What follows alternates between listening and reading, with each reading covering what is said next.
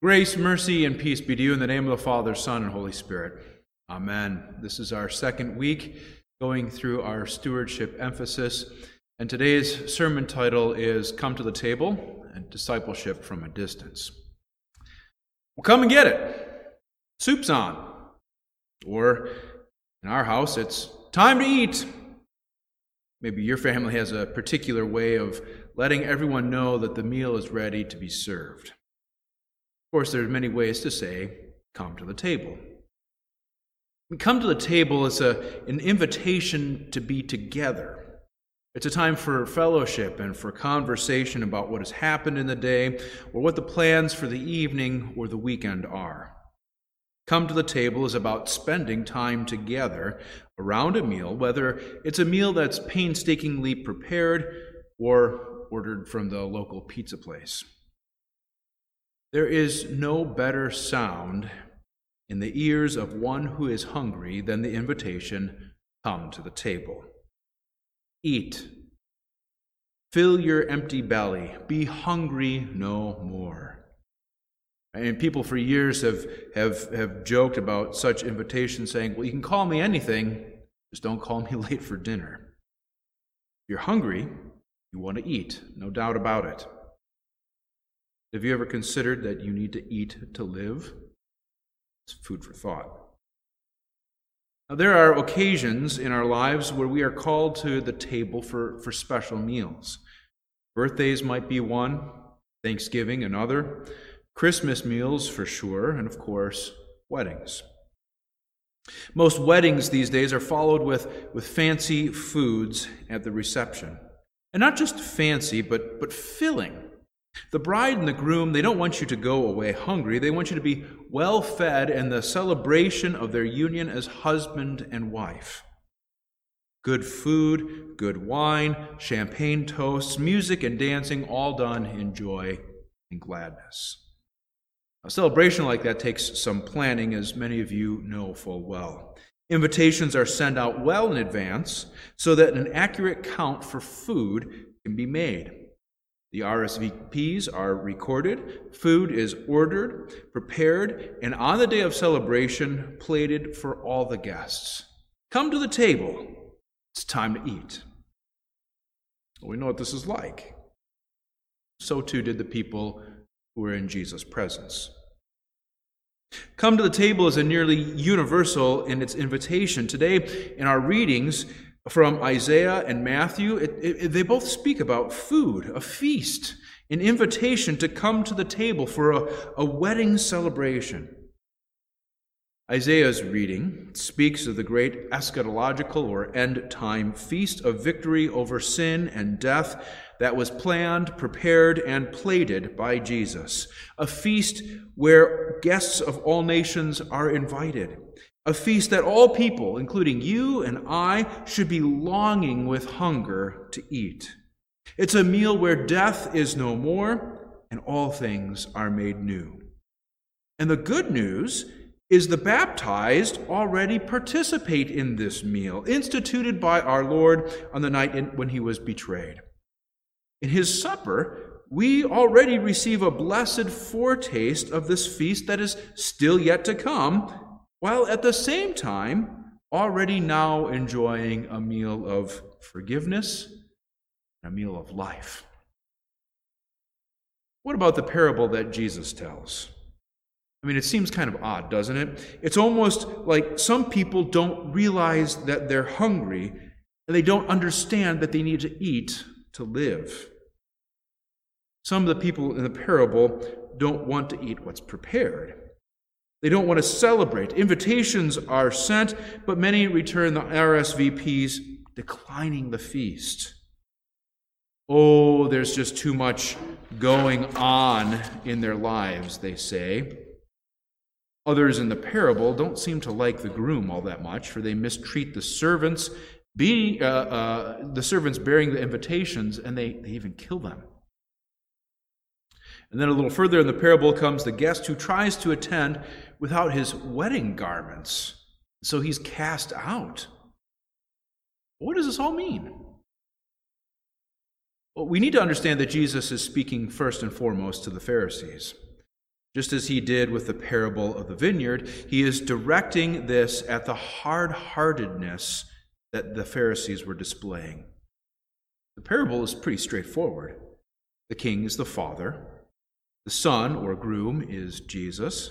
The servants are those bearing God's words of invitation, the prophets of old and the apostles who follow after Jesus. The servants called the people of God to put on the garments of repentance and faith so as to enter into the wedding feast. But they were rejected and they were killed by the Pharisees and those who share in their hard-heartedness. They reject the Son and they stand opposed to Christ and his rule and his reign, that is, his kingdom. And yet the king sends more servants, the apostles, to the Gentiles even, all those found in the highways and the hedges, with the same invitation, come to the table. Put on the garments of repentance and faith. And look, many come. They come from all nations. What about the one who tries to come without the appropriate wedding attire? Well, this one stands for all those who are not clothed in repentance and faith. He stands for those who are clothed in their own righteousness rather than being clothed in Christ.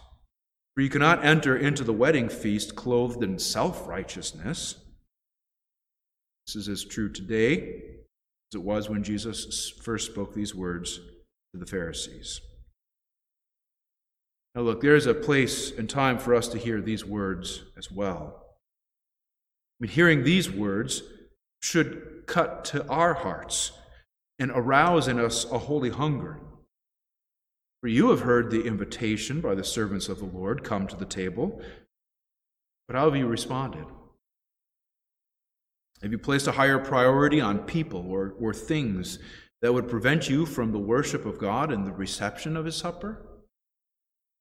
Have you relied on your own righteousness, your own good works, or your own right behavior, rather than with repentance and faith, being clothed with Christ's righteousness?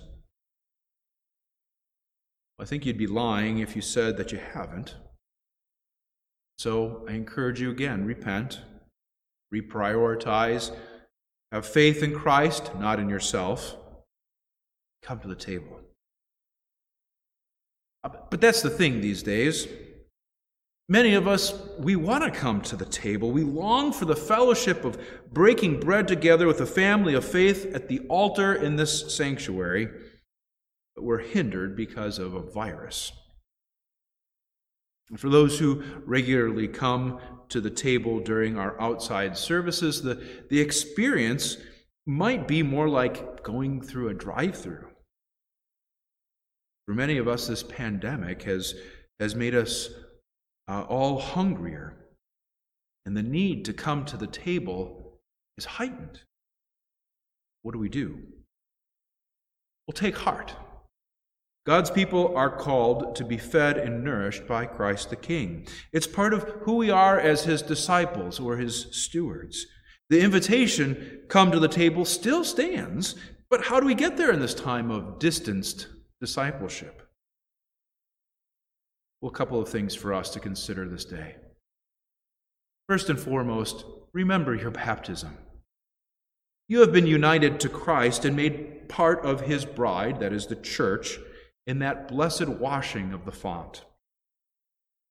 Your garments of sin and self-righteousness have been stripped away, and you are now clothed with Christ's righteousness. So remember your baptism. Continue to repent of your sin and look to Christ the groom, who is ever faithful to you. For Christ is pledged to abide with you in whatever adversity you may face. And remember Jesus' words, man does not live by bread alone, but by every word that comes from the mouth of God. You are not far from God's word during this time. This is an invitation to take up your Bibles, to read them, to memorize key passages, and keep them in your hearts and minds. Share them with your family or write them down and send them to your friends. Now is the time to pick up your small or your large catechism, which are drawn from God's Word, and reread them and pray them and meditate on them. Now is the time for you to pick up your hymnals and sing God's word put to music, that your hearts might be comforted. During this time, Faith and other congregations have made efforts to record services so that you may worship your families. Devotional materials as well as meditations on God's Word recorded throughout the week, posted online, are available for you. And there is still opportunity to worship together, yet in a distanced fashion, on Sunday mornings and evenings at Faith. You know, the table is still set, and the invitation still stands. Come to the table. As we celebrate the Lord's Supper on Sunday, and you're outside, it's not just a drive-through, it is a meal of sustenance for your faith. It is Christ for you and with you. It's manna from heaven. It's a foretaste of the wedding feast that all who are clothed in Christ's righteousness look forward to. And whether it's served to you in your cars or in the sanctuary, it's Christ's meal for you.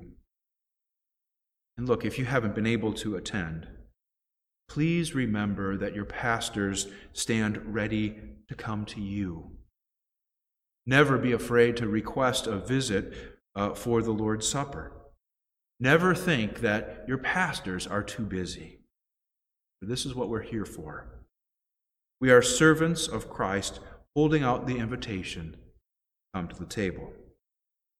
We'll work with you to figure out the safest way possible to bring you Christ's precious meal. But brothers and sisters in Christ, Jesus comes to you in the midst of this pandemic. You are his disciples. Look, if the distance is making your hunger grow, then feast on his word. If this distance has you down, lift up your head again to the vision of the holy mountain. For in Christ, this is a reality, and it is our certain hope. For on this mountain of the Lord, the Lord of hosts will make for all peoples a feast of rich food, a feast of well-aged wine, a rich food full of marrow, of aged wine well refined. And he will swallow up on this mountain the covering that is cast over all peoples, the veil that is spread over all nations. He will swallow up death forever. And the Lord God will wipe away tears from all faces. The reproach of his people he will take away from all the earth.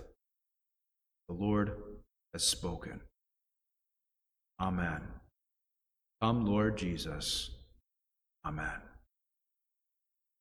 Now may the peace of the Lord, which passes all understanding, guard your hearts and minds in Christ Jesus.